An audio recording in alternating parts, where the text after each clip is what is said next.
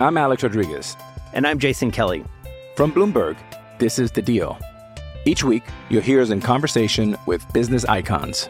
This show will explore deal-making across sports, media, and entertainment. That is a harsh lesson in business. Sports is not as simple as bringing a bunch of big names together. I didn't want to do another stomp you out speech. It opened up so many more doors. The show is called The Deal. Listen to The Deal. Listen to The Deal on Spotify. Hello, everyone. This is Raise Your Voice as part of the Fans First Sports Network. I'm Brett Rutherford, and filling in for Darby Robinson today is Cole Mitchem. You may know him as @RaiseMetrics on X, formerly known as Twitter. But, Cole, you put out a pretty decent thread earlier this week, and you know what? I just felt like I needed to get you on the podcast and give our listeners your perspective on the Rays season. Obviously, it was another disappointing postseason run, the second straight year that the Rays have been bounced in 2 games in the wild card round. I'm curious. We've seen all sorts of takes on Twitter, from run it back to fire Kevin Cash to, trade everyone.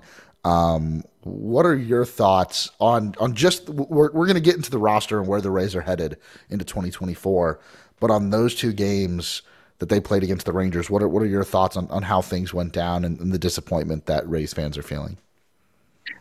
Yep. Disappointment is a good word for it. Well, first off, I'll just say thanks for having me back on. Happy to talk Rays anytime. And yeah, those 2 games. I'll start off by saying, if you're looking for any super hot, spicy takes, I probably won't be the guy for you. But it's not to say that I didn't watch those games or I didn't see them or anything, because it was disheartening. Those performances just kind of all around on most areas of the game, they just didn't really look like the Rays that we know. The defense was lacking, the bats weren't showing up. Even most of the pitching wasn't as sharp as we're normally used to. And the thing that I have been just kind of reiterating on Twitter and my thoughts in general is that 2 games is only 2 games. It is what it is. And there's an element of randomness to the postseason. And it's just not what most fans want to hear, and people like to try to draw bigger conclusions and make more sweeping general statements about, where the direction of the team is heading and things like this. But, I resort to the same kind of philosophy that there is going to be randomness to this, and that's kind of just what happened. The Rays played a poor 2 games. There's no way around that, and that's just sort of how I see it. I don't think that this team was severely lacking in talent compared to the Rangers or any of the other teams in the postseason. I think they had a lot of great pieces. I think they were set up to win in the postseason with really strong, players in a lot of different areas. They finished the season strong, and it just didn't work out their way. For whatever reason, that's just kind of how things fell. And it can suck as a fan to watch that performance, but it's part of the game, and you just kind of got to keep pushing. Yeah, 2 things, and I kind of made these points on our last live stream, but if you didn't get a chance to hear that, the first is that the lineup that took the field for these 2 games was not the lineup that we saw throughout the season. Obviously, you were without Wander Franco, and then Luke Raley goes down with a freak injury that happens in batting practice, and then Brandon Lau goes down with another freak injury, a foul ball off the kneecap. And any one of those players, like I said to Darby in the live stream, like, let's take Brandon Lau, for example. If Brandon Lau goes into that lineup, you probably takes Curtis Mead out, right? So Brandon Lau is going to hit he probably is in the lineup against Montgomery too. Maybe not in the top 3, but you might put him in there against Montgomery. But then in game 2 against Eovaldi, if Brandon Lau's in there, not only does it take Curtis Mead out of the lineup, it bumps Harold Ramirez down to the back half of the lineup. And your front 3 would be Yanni Diaz, Randy Arozarena, and Brandon Lau. I'm not sure what order they would hit Arozarena and Lau. Probably Lau second, Arozarena third. And that just stretches the lineup so much further. To have a guy like I was probably overly critical of Harold Ramirez, but he's fine if he's in your lineup on the back half in a postseason game. When he's hitting third, I think all of his flaws get overexposed. But just to have him or Luke Raley, right? another power threat, another guy that you know is going to be probably hitting fifth or sixth in your lineup, maybe fourth, depending on how you want to do things. And ultimately, it just wasn't the same team. Pitching, I like obviously you're without three of your starting pitchers that you came into the season with, but I don't think you can complain having Glasnow and Eflin as your two guys. Like Glasnow, you gave the highest salary in franchise history to, that he'll be under next year, $25 million. And Eflin, you signed the largest free agent contract in franchise history. You'd probably want those two guys in those games. Sure, would McClanahan help? Maybe Springs would develop into a pitcher that you would give the ball to in those games. But in a 3-game series, I'm okay with the pitching. My second point is sometimes the players just need to play better. There's not like an answer to, well, this guy had a rough 2 games, let's try to upgrade his position or trade him out. No, I think we can just trust certain players that they just need to play better. Yandy Diaz, even though he turned it around in game 2, has to play better defense in the postseason if he's going to be your first baseman. Maybe he was banged up. I don't know the extent of it. I think he was kind of hurt the whole year and just had some of those injuries that you play through. And he played through them pretty well. He set a franchise record for batting average, won the American League batting title. So sometimes players just need to play better, including the starting pitchers and including some of the other guys throughout the lineup. So I'm in the same boat. Like, it sucks. You're allowed to be pissed as a fan. I'm not of the mindset where like, oh, like it's the postseason, it's random. Like, don't be upset. Like, I think you're allowed to be upset when you get to the postseason, no matter what your roster looks like. Well, let's try to win some games. Let's try to make a run here. And I think you're allowed to be frustrated. I think you're allowed to be critical of Kevin Cash. I don't think his decisions flipped this, like, decided the outcome of the series, but definitely leaving Glasnow out for the 6th. He walks 2 runners. Both of those guys score, or maybe just one of them scored. But there were some decisions that I think you can be critical of, including Jose Siri on the roster is maybe one of those decisions. He cost you some runs in game 1. He gets left out of the lineup in game 2. I think it was clear that he just wasn't ready, especially a player that relies on just his dynamic abilities in the field and at the plate on the bases. Clear that he wasn't ready. So yeah, I think you can be critical of some decisions from everyone and some performances, but ultimately the games happened. The Rangers are a really good team. They're built for this. This is what their GM, Chris Young, has done a really good job doing, even without having DeGrom and Scherzer, which are 2 of his bigger acquisitions. You still have 2 superstars in Marcus Semien and Corey Seager, a guy like Jordan Montgomery that he acquired at the deadline. And Evaldi was a big acquisition for them too. Like, there's 2 teams, only one can win in the postseason. This time it was the Rangers, and they actually took game 1 against Baltimore, so maybe they're in a good spot for a deeper run. Cole, any other thoughts on the wild card, how the games went? I know we really want to dig into this. Is our first off-season pod. It's not off-season for baseball, but it's the off-season for the Rays, and so we want to dig into the roster a little bit. But any more thoughts on the wild card series? Yeah, the last thing I'll say is, first I definitely agree with kind of your sentiment of how fans have every right to be frustrated, to be upset. Those games, it was just brutal to watch them, honestly, and just how they unfolded. So, I don't think either of us are saying that you need to suppress those feelings or anything, but as for like a takeaway from this, I don't think talking about how the Rays should have brought in all these different hitters, or they should have started new pitchers, or the roster construction was set up poorly, or like any of these kind of macro adjustments and takeaways that you're mentioning from this game. I think that's sort of the wrong approach. How I kind of see it is, the last few years, the Rays have struggled in the postseason. That's, clear. I think they now own the longest losing streak in baseball for postseason games. So, maybe the Rays can look at some internal things like how are the players doing mentally before the games? How are they preparing?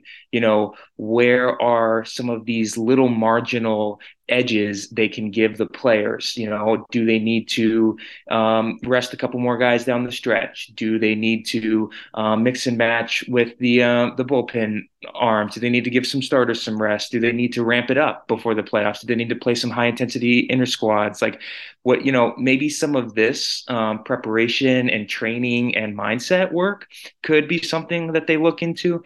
But as far as the people in the room, how the roster was set up, I mean, this team won 99 games. They were neck and neck with Baltimore the whole year. They had major star performances from many players on the roster.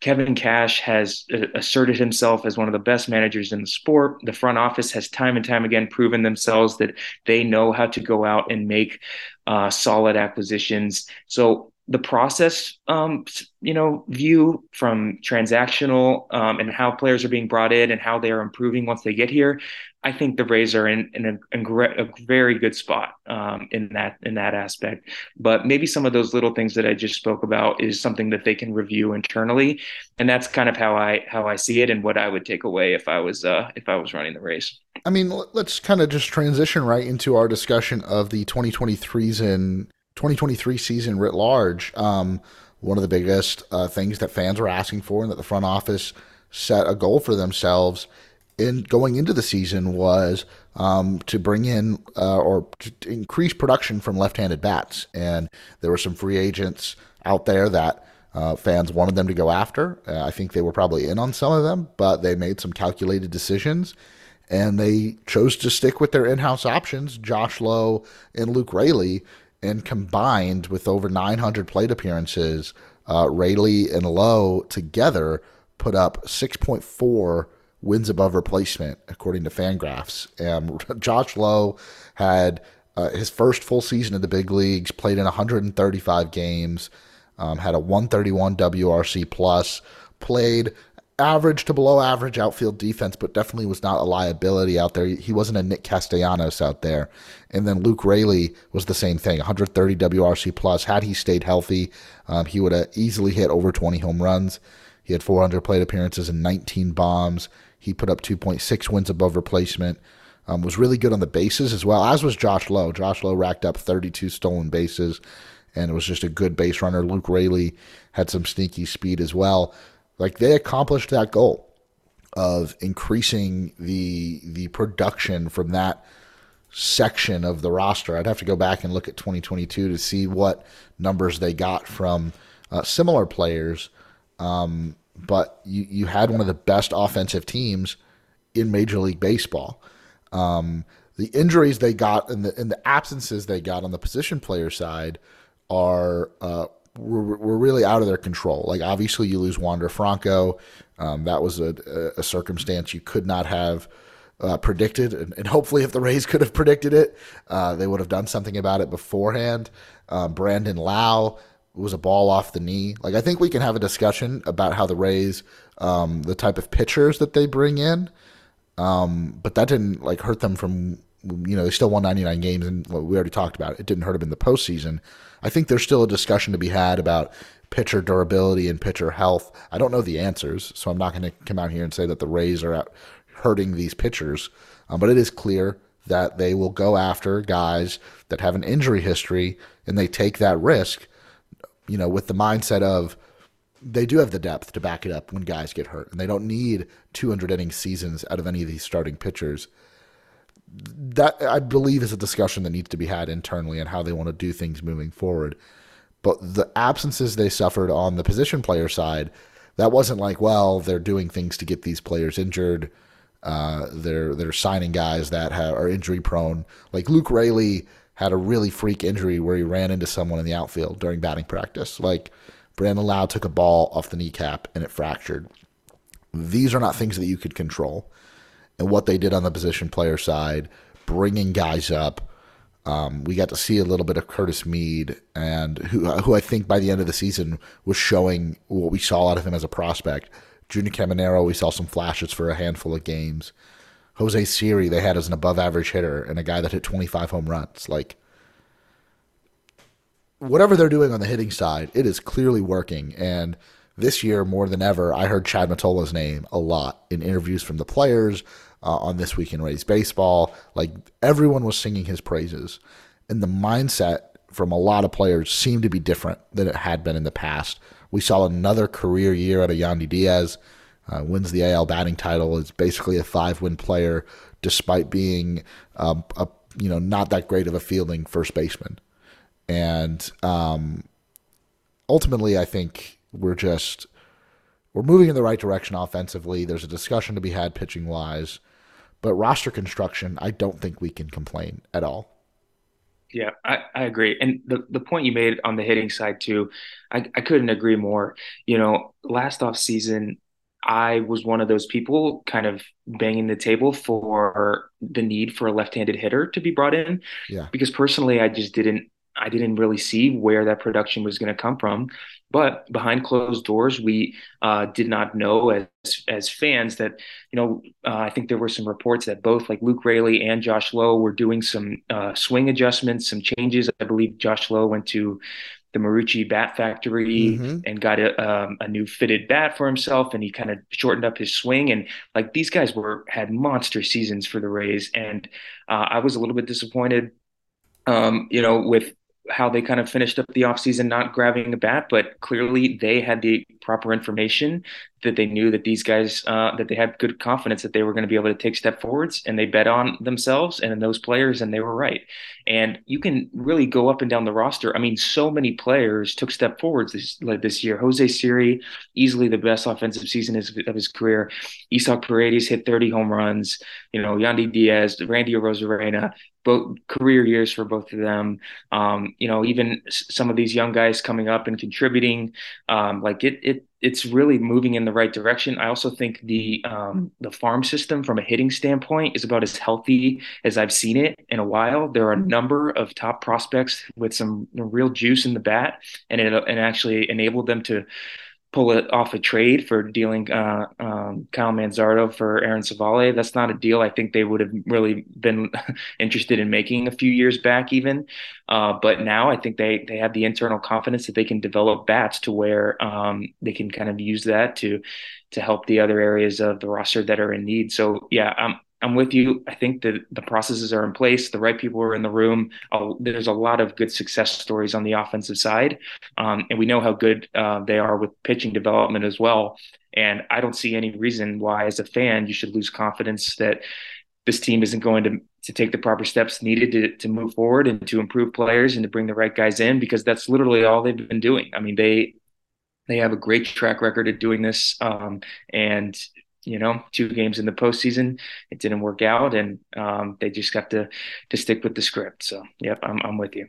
I like what you said about developing hitters, because we saw Meade and Caminero come up, and neither are true homegrown players. They were both acquired in very under-the-radar trades, very similar trades. Meade they acquired they traded Christopher Sanchez to the Philadelphia Phillies, who's actually a pitcher that has done well with the Phillies. He started game 1, and they beat the Braves yesterday. So clearly that is working out for them.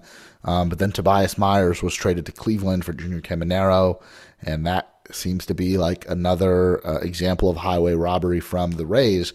But the Rays acquired these guys when they were pretty low in the minor leagues, and we saw them develop into top 100. And Caminero, I think some prospect evaluators have him as high as 1 or 2 on their personal rankings. And we got to see his debut, and I'm interested to see what his role is next year. But we hadn't really seen a true hitter that came through and developed in the Rays system. I'm going to leave Franco out of it. He was clearly a unicorn prospect. But Brandon Lau, I think, was the last good example of a hitter that we saw come through, develop in the Rays system. Maybe Josh Lowe is turning into the next example of that. And I think the Rays are confident in their ability to develop bats. They don't need to go out and try to bring in these free agents, these veteran players. They tried it with Nelson Cruz. It was a rental.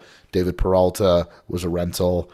I don't think they're willing to spend the free agent dollars there.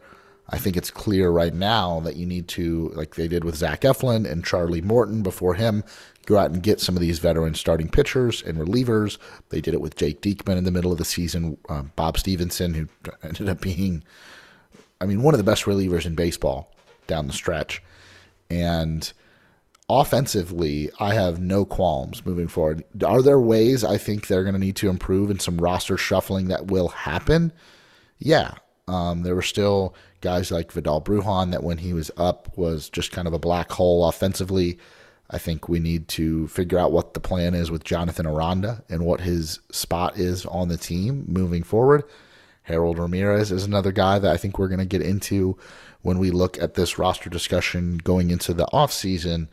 But you've got a solid core of players that are under team control for a long time and that you feel very confident in. Like the starting lineup with guys that are healthy and not on administrative leave. I mean, is your expectation kind of that they're just going to run it back next year? Mostly yes. I think the core of the team is largely here. But like you said, some of the players on the periphery, I do think we'll see some shuffling there.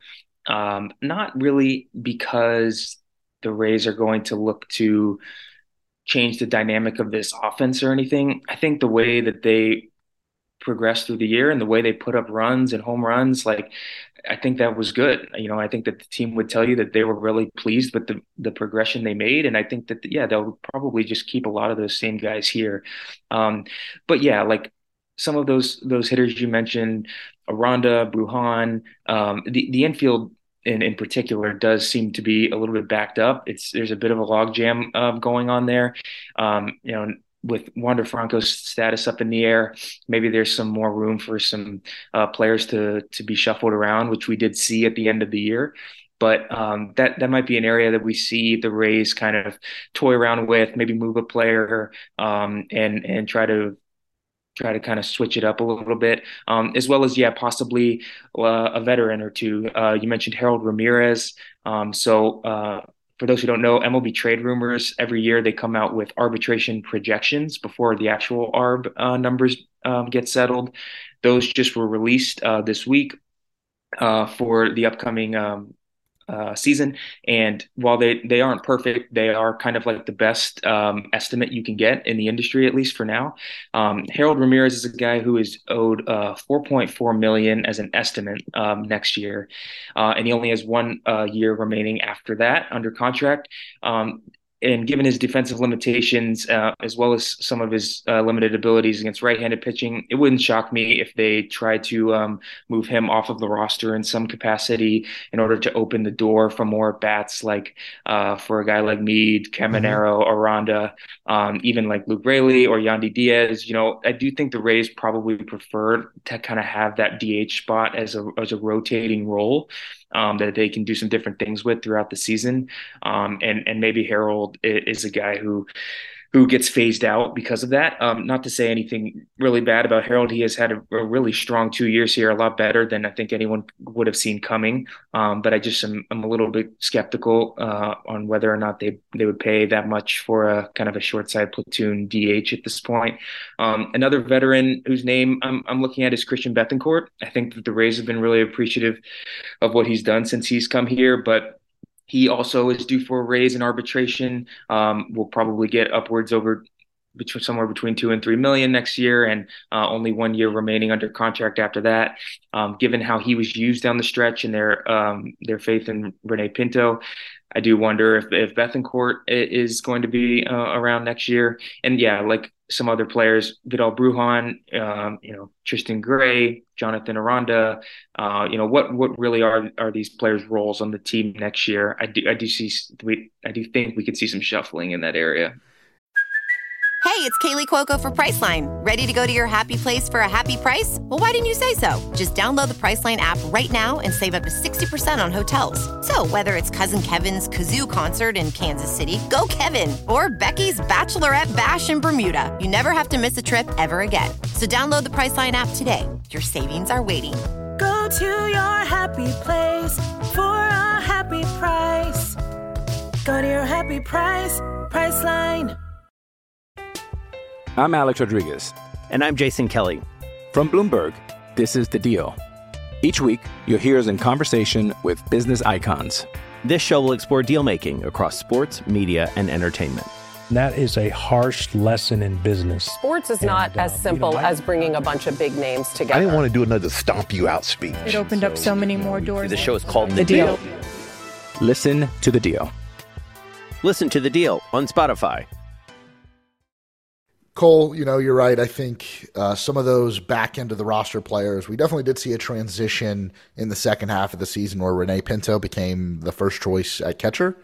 I don't know if I love that decision, but that was what the Rays thought, Kevin Cash thought, and he started both postseason games.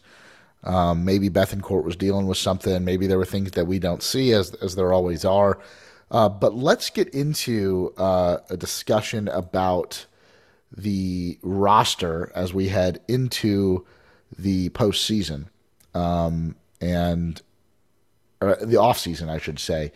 The 40-man roster currently sits at 39. There's one open spot. There are 7 players that needed to be added off the 60-day injured list. They have a few days to do that after the end of the World Series. And they have one player currently on administrative leave. That's Wander Franco.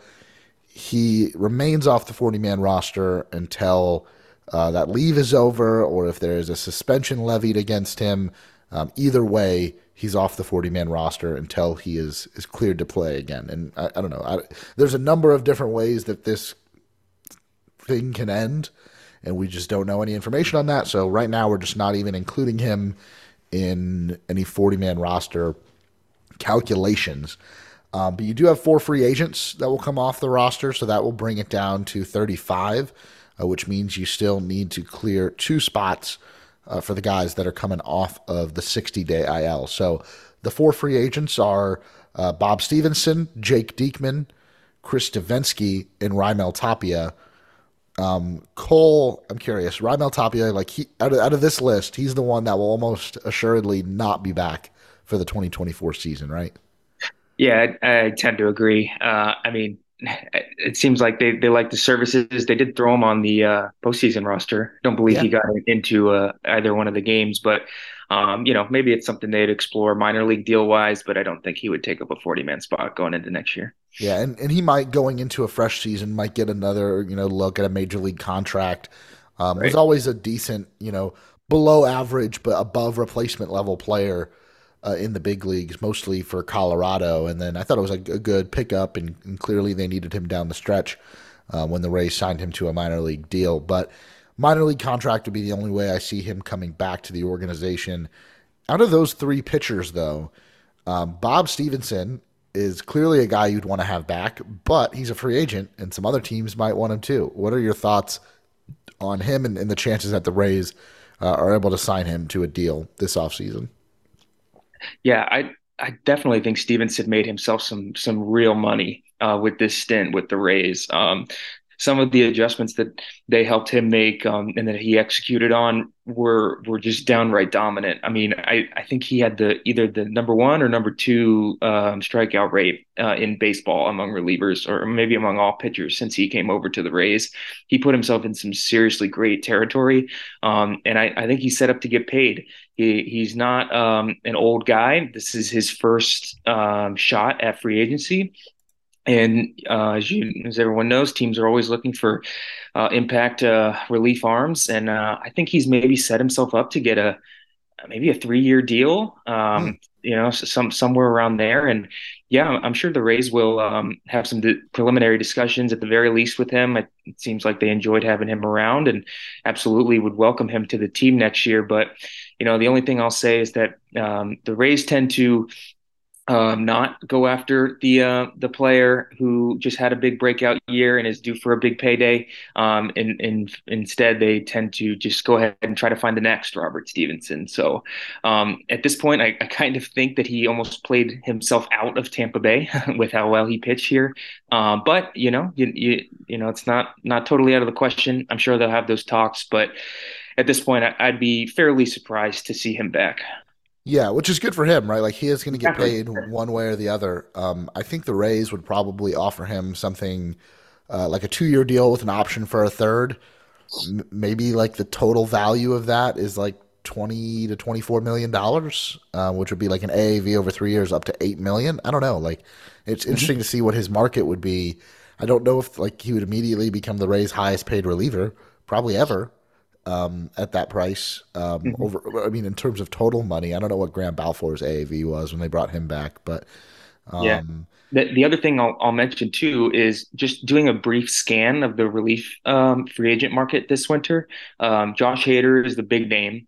But as far as right-handed relievers, like there's not a ton of impact out there. I mean, this guy, Robert Stevenson, might land the biggest deal of all righty relievers in the offseason, from what I can tell. So yeah, he's set himself up really well. And I'm looking at Pete Fairbanks' contract, and he's got 4 years left with a $4 million AAV. So like, if you're to pay Stevenson anything over like $5 million AAV, like that would be a massive deal. Like I don't know, maybe his market doesn't shape up for that because he really only has like these last few months of true like above average, trending towards elite. I mean, he was elite for this stretch performances. So maybe $24 million, maybe that's way too much. It would probably all be riding on that last year on an option. But I think something similar to the Brooks Raley deal, like maybe you do 2 years, $15 million. With like a big option for a third. So you do like a $9 million in that last year, a club option. So interesting to see. I think the Rays would want to have him back. They'll definitely make an offer. The ball will be in Bob's court. Jake Diekman is an interesting one. The Rays got him at like league minimum this year after he was cut loose by the White Sox. Veteran, journeyman, and clearly a clubhouse guy. We heard some of the antics. He tried to get the rookies involved.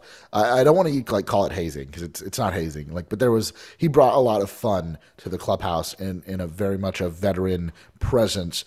I would say his role in the clubhouse very similar to what Sergio Romo brought when he was on the Rays. I'm just kind of lighting the mood. We saw him. He was the mastermind behind Kevin Kelly taking the field for warmups in a full Bucks uniform. Again, though, I mean, he was decent with the Rays. He came in, he did his role. Is there a spot for him next year? Is that something that you think the Rays would entertain? I don't know. I think it's a possibility. I will say before he came to Tampa Bay, he was sort of trending towards this kind of minor league deal, somebody who bounces around from team to team. He was DFA'd by Chicago, but he pitched really well down the stretch here. He's probably set himself up to get a major league deal again next season, even though he's like, I believe 35, maybe 36 years old. Again, because of what you mentioned, how much they seem to like him, having him around in the clubhouse.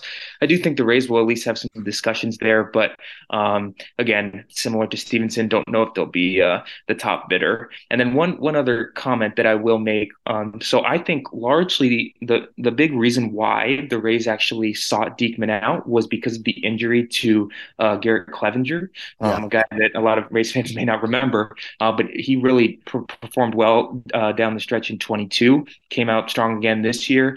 So if Clevenger is trending, I haven't heard much of the status of his injury lately, but if they think they can rely on him, I don't know if they will look to bring a guy like Diekman back. But if Clevenger is a question mark, I do think they will try to fill that lefty relief role in some shape or form. And Clevenger, it was a knee injury, so no arm issues at the moment. But it was kind of similar to the Jeffrey Springs injury when I think he tore his ACL against the Red Sox on a fielding play. So no arm worries with Garrett Clevenger. And I think if you expect him to be back, you probably don't spend the money on Jake Diekman, and you just hope he gets a big league deal somewhere else because he's a great guy. Chris Davinsky, interesting one. Made the postseason roster. You could argue had the best postseason performance out of anyone on the Rays. The runs came across the score when he replaced Glasnow, but neither of them were his. But pitched 2 shutout innings, only gave up 1 hit. That was the play when the runner on second came in to score, and then the runner on first scored on the Siri error when he threw it out of play. So Davinsky, a lot like Oliver Drake, a righty that you use to get out to get lefties out. I mean, I would like to see the Rays like a phrase you'd hear in college a lot, recruit over him, right? Like you'd hope that there were guys that they can get to fill out the bottom half of this 40-man roster. But Davinsky, any shot they bring him back? I think there's a possibility. I don't know much about he was here for such a short time. But like you said, I think they liked him for the uniqueness of his arm slot and that changeup that he throws. I think there's almost like really nothing like it in the sport. And you'll see that a lot with the type of pitchers that the Rays bring in. They really try to look for that, those outlier pitch traits. And Davinsky definitely has that with his changeup. So, again, same kind of comment, I think. I think they'll be interested, especially on a minor league type deal. Maybe there could be a reunion there, but I kind of agree with you. I think that I think maybe they might aim a little higher or try to do some different things with the back of the roster spot there. Okay, so we've gone over the free agents. Real quickly, we'll talk about the quote-unquote roster crunch, and it's a lot less of a crunch than it is in previous years. So like we said, when those players hit free agency, your 40-man, it'll bring you down to 35. You've got 7 players to add on the 60-day IL. Those players are Greg Jones, Shane Baz, Shane McClanahan, Drew Rasmussen, Jeffrey Springs, Garrett Clevenger, and Calvin Fauché. So to add those, you need to make 2 roster moves. 2 moves that are a possibility of guys that are on that 60-day IL are Greg Jones and Calvin Fauché.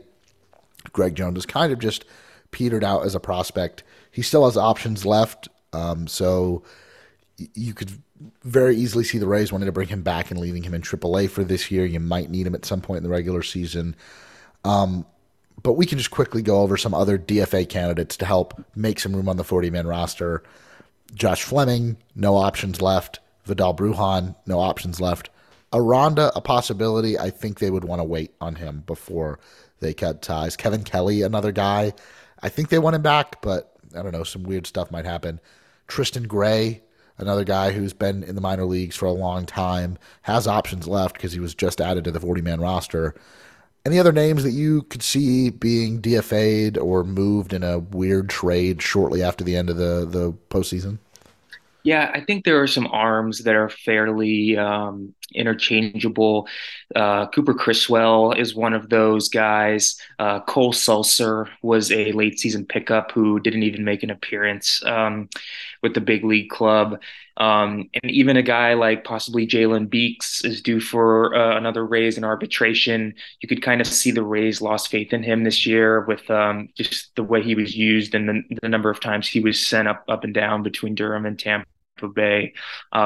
So I'm definitely in agreement with you. I think that this year is kind of a unique situation in that the Rays don't have too much of an immediate crunch right when the season ends. So I think that getting those 7 names that you mentioned, or maybe it's 6 or so off the 60-day will not be too difficult right when the offseason opens up. Yeah, no, nobody, like, there will not be a shocker move. I say that, and then they'll make a trade like the day after the World Series. But typically we won't see that. So that's the good news. It's not as much of a roster crunch as it has been in years past. Now we're going to go through like the 3 groups of players on the roster. So you've got players that are under contract through extensions, and that list has grown significantly since we did a similar podcast last year. Players that are arbitration eligible, and then the pre-arb guys. And there's a bunch of guys on this list that like you probably just won't touch, right? Like they will just stay. Maybe there's trades, but you won't have to worry about them in terms of the roster crunch. So we're gonna list off everybody, but then we're gonna focus on some guys where there's potentially a move to be made this year to either alleviate some payroll or it's just time to move on or whatever reason. So the players under contract, you've got Tyler Glasnow under contract through next year at a $25 million salary. Zach Eflin through 2025. Manuel Margot up to 2025 if they pick up the options. Brandon Lau through 2026. Yandy Diaz through 2026. Jeffrey Springs through 2027. Pete Fairbanks through 2026. And then obviously Wander Franco through 2033. And a lot of those guys, the contract only goes that far if all the options are picked up. So we've got a big question mark on Wander. We have no idea whether or not he's going to be with the team in 2024. And there's nothing else we can discuss really or speculate on there. So I think we'll just leave that alone. Tyler Glasnow, though, 1 year left on his contract. He's the only player that the Rays have signed that will hit free agency after the 2024 season. He is scheduled to make $25 million, which I believe would be the highest salary in a single year in franchise history.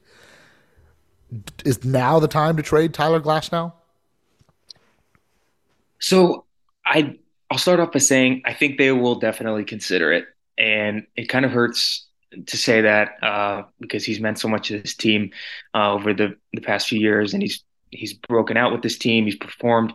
But just knowing how the Rays work, like you mentioned, only 1 year left on that deal, and it's for a hefty salary. I think that it's just too Rays like to not at least entertain those offers.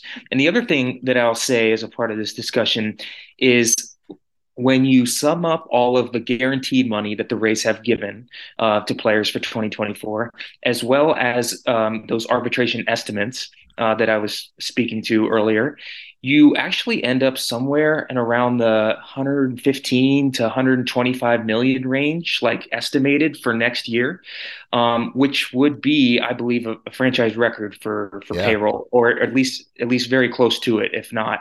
And a lot of people like to talk about the Rays and payroll and money, but I don't think that payroll is like some huge burden on their decision making. And I think that some other teams are even more tight with their payroll. Mm-hmm. Yes, obviously they do make decisions with the payroll in mind. I think that they will do that again this offseason. But I think that Stu Sternberg has given the front office the benefit of the doubt and some flexibility to make moves that are really, truly best for the good of the team. So right now, I do think that they're probably a bit high, and I think that they will likely try to come down off of that 120 million or so in some shape or form. And I think Tyler Glasnow, a trade is just going to be one of those avenues that they look to do that. I don't think it's certain that he will be traded, but I do think they'll explore it. And some of that definitely comes from just the market itself. There are some decent starting pitchers on the market this year, free agent wise. I know Aaron Nola is a free agent. Sonny Gray is a free agent, as well as I believe Yamamoto from Japan is a free agent. So there is some top of the rotation arms out there, but I don't know if the depth of the class is anything special. And I think that the Rays might just kind of see what teams are willing to pay up. And all these teams are constantly in need of pitching, especially high quality caliber starting pitching. As we can see now in the playoffs, you have many starters who are going shorter and shorter in these games, and it's only increasing the potential impact and value that these true frontline high stuff guys have. And Tyler Glasnow is every bit of that. So I think a trade is possible, unfortunately. Yeah, it wouldn't be a salary dump. Like, they would have to get some sort of return. And the return might be less than maybe Rays fans want, because part of the calculations is the other team would be eating a $25 million salary. And $25 million salary for an ace pitcher is a good deal in today's market. But is Tyler Glasnow an ace pitcher anymore? I think the stuff is still there, but you always have to keep injuries in mind when talking about Tyler Glasnow. And we saw some inconsistencies throughout this season. On his day, he is one of the best right-handed pitchers in all of baseball. But then you saw games like in the postseason. So you have to take that into account when calculating his trade value with just 1 year left. I think the Rays would definitely value. He is like the team captain, I'd say, right now. He is the players rep for the union. He does the most like media, I feel like, out of any players. Like, will address team-wide issues. So I think he's definitely seen as the captain within the clubhouse, especially for the pitchers. But you do have some veteran arms there now, like Zach Eflin and Aaron Savale, who's pitched in the big leagues for a few years now. Obviously, Shane McClanahan is a 2-time All-Star. He won't be pitching for you next year, but I don't know if you're as worried about the clubhouse leadership when you've got some other guys that are ready to step up into that role.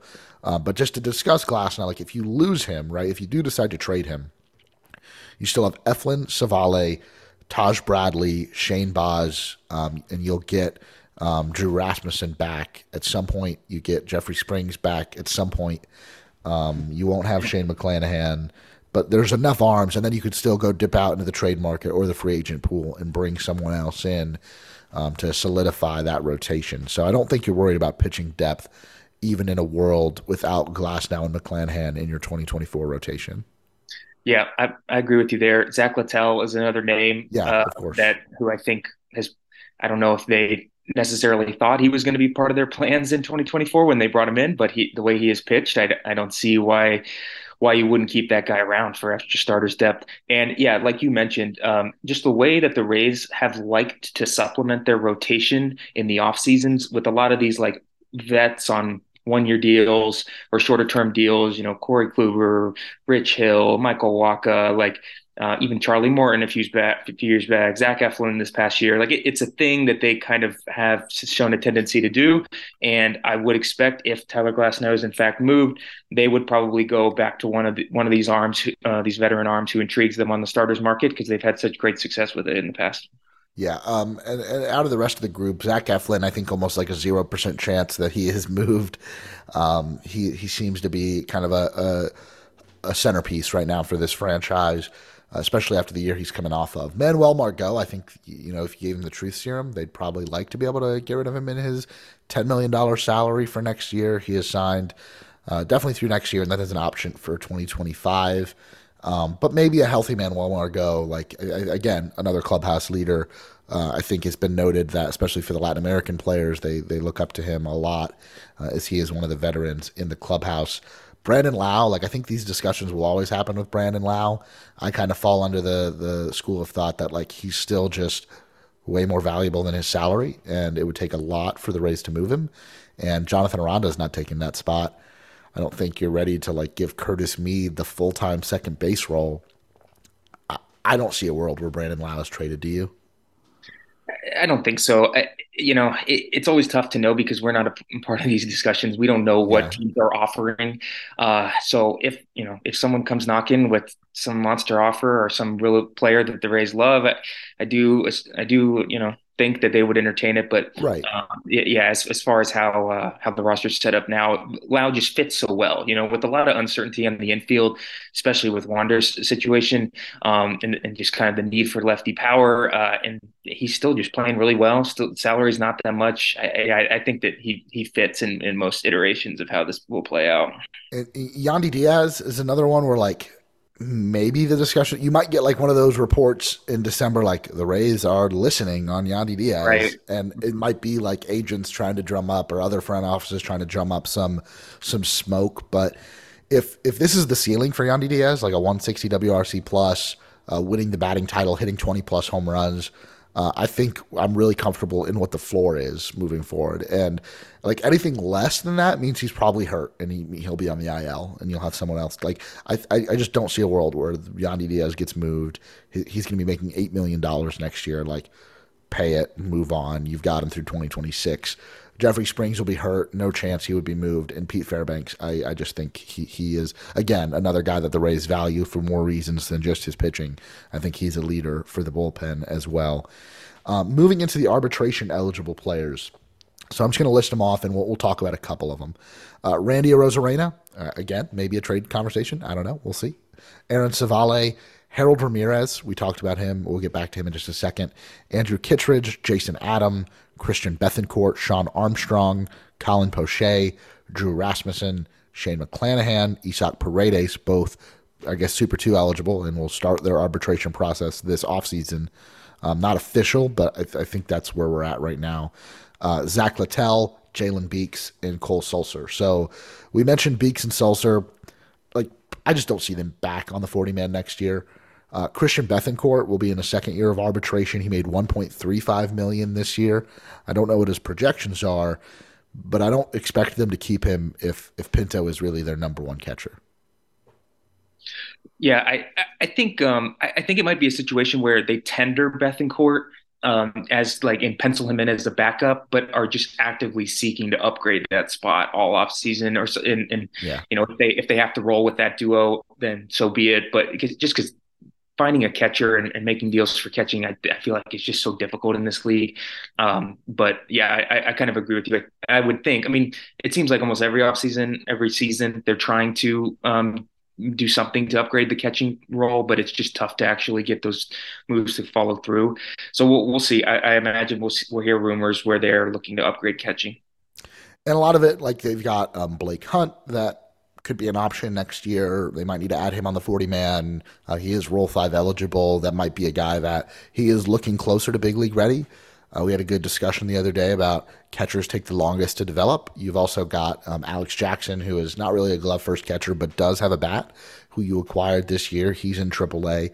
I just think there are going to be so many other options that the Rays would like to explore for that second catcher spot next year. I just don't see Christian Bethancourt back. Like, the way his playing time just disappeared by the end of the year. Harold Ramirez, my take on it is, if he is going to be a DH only, and he's on the short side of a platoon, I would rather see those at-bats go to Curtis Mead. If Jonathan Aranda's back, he's not going to hit probably against lefties. But, I just think, one, you're going to want to look at free agency. Two, you've still got players that are going to need to get plate appearances. Even in an infield, let's say Wander Franco is not back, there's still Paredes, Diaz, and Mead as your right-handed hitting corner infielders, and Mead is really not good enough to play the field. I think there's going to be plenty of DH at-bats that you're going to want for those trio of players that are definitely in your plans for 2024, because Diaz and Paredes aren't going anywhere. Mead's not going anywhere. Ramirez just seems like the one spot where, yeah, he's good. And even though I can't quite figure him out as a hitter, his tools seem to be repeatable. He's putting up numbers over multiple seasons. I don't know. I just think, I'm curious, what do you think? He's clearly a good enough player to be in the big leagues and to be a semi-regular DH. I completely agree. His bat is pretty fascinating. There's barely anybody else. You can't really draw a comp to this guy. The way he does it is strange. He swings at everything. He pounds a lot of stuff into the ground, but he smokes the ball when he does hit it, and he makes a ton of contact. And he can at least fake it in a corner outfield and first base.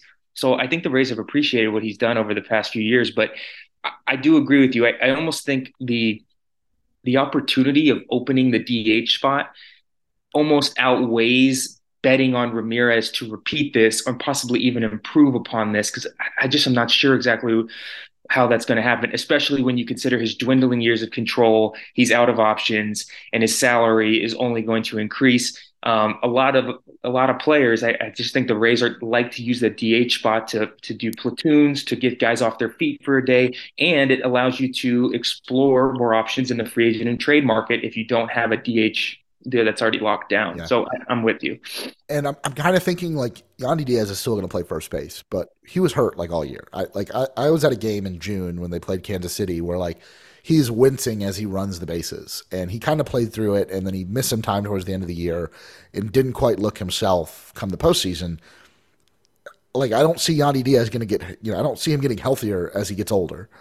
With the type of player he is. So you're going to want to have some days where he DHs and you put Mead or a Paredes or Aranda or some new player there. Harold Ramirez is good, but I think you can move on from him and use that spot on the roster with someone maybe a little more versatile.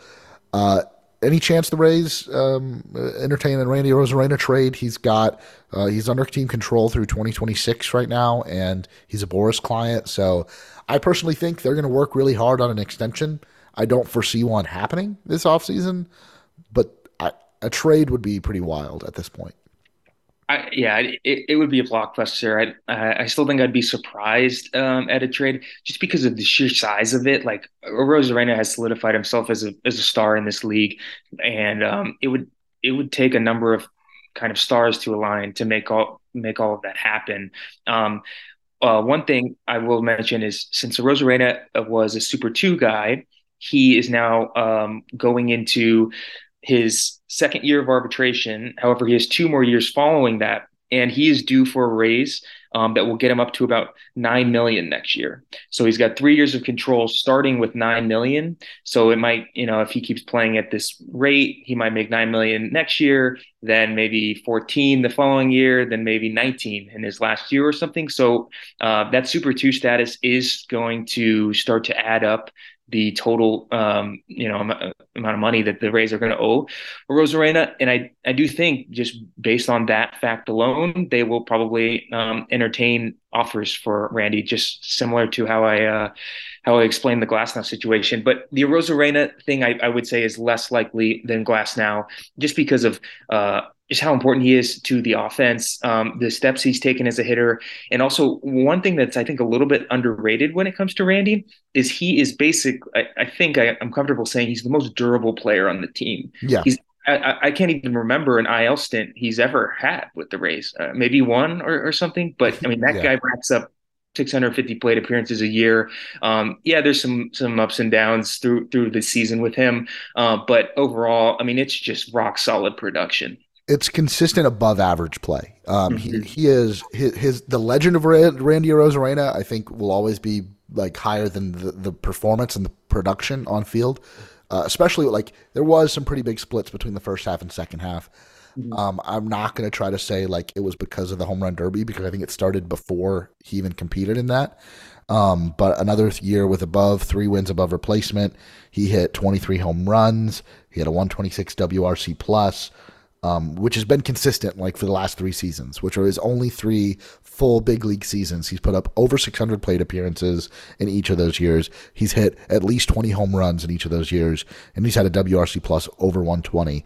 Not a great defensive outfielder, but again, not a liability, and you take the offensive production, the consistency, and what he does for your franchise in terms of marketing. Like, he is kind of the face of the franchise right now, for like locally and globally, really, with what he did at the Home Run Derby, the World Baseball Classic. People still remember the 2020. I made a prediction on this podcast that he'll be on the cover of MLB The Show the next year. Maybe the hype train for that has kind of slowed down, but I could easily see like the Randy pose being on the cover of MLB The Show. But he's definitely like worth more than just his on-field production for the Rays. One more comment I'll make on that too. I completely agree in those aspects. And also, everybody kind of knows at this point, the Rays model of building an offense is a lot of mixing and matching, platooning, versatile players moving around. They don't have a ton of guys who are locked into like everyday roles. Right. But in order to mix and match effectively and to make these platoons all work and to send guys down and bring them back up, you need to have at least a few guys who are just out there almost every single day. Yeah. Because you can't platoon an entire roster. There are limitations on the size of the team. Like, it's just not possible. So Rosarena also has value in allowing the other players to be utilized in their best possible forms because he is out there every day. And even though they're in 2 different position groups, if you're planning for a season without Wander Franco, that was your only other like true everyday player. Right. And so, there's a lot of other decisions that have to be made. And I think you hope that Junior Caminero comes up and at some point, if it's not opening day, becomes an everyday player for you. He's still going to be a rookie next year. So you cannot bank on that. Right. You can't bank on him being that level of player right away. Yeah, and just generally speaking, how the Rays like to manage their young players is they'll phase Caminero in. They'll play him against every lefty, but they'll probably still sit him against a lot of the righties, especially the tough righties, as he's learning the big leagues to get his feet up under him. 2 players that are on here that are arbitration eligible: Andrew Kittredge and Jason Adam. You'd probably move Kittredge first if you could. I don't think you would non-tender him. I think there's still enough there where like. Again, a guy, he's like, he spent some time as a free agent, but he's like the longest tenured Ray. His salary is going to go up. He made $2 million this past year, but I think I expect him and Adam to be back. Sean Armstrong, another guy that I expect to be back. Although, if any of them were moved in a weird trade, it wouldn't shock me because your bullpen is starting to get expensive. And if you still want Bob Stevenson, then your bullpen's getting really expensive. Like almost everyone in your bullpen, like 5 or 6 guys will be making over $1 million. So interesting decisions. Like I don't think there's like a one where like, okay, they're going to trade him. There will be a weird trade or two where you see some relievers moved, but I can't say this early on in the offseason who that would be. Yep, I'm with you. I'll go on the record and say I think the Rays will deal a veteran reliever this offseason. Yeah, I think that's almost a guaranteed for like almost every team. Just given the age, given the age of the bullpen and the salary, and just the dwindling years of control.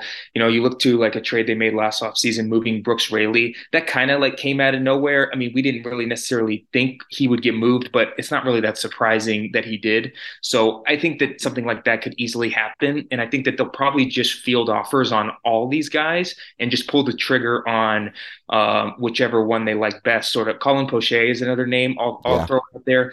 I do think the Rays liked him. I mean, clearly he's probably trusted by Kevin Cash more than fans would like. But the guy put up big numbers this year. I mean, he had a really, really good year. So maybe another team sees something like that and they actually offer a prospect who moves the needle enough for the Rays, and they pull a trigger on a deal like that. So yeah, I would be on the lookout for something there. And Poche's been around a long time too. I think he's another, he's a veteran player now. And then one other thing I'll mention is, as these players accumulate more major league service time, they if they hit 5 years, I believe, they lose their options status, which is something that the Rays will have kind of all mathed out going into this year. Because if a guy like Poche or Armstrong or whoever starts off the year slow, they may want to option them. Well, you need to make sure you actually can option them in order to do that. So that will all be part of the calculus, and I do kind of expect some shuffling in the bullpen.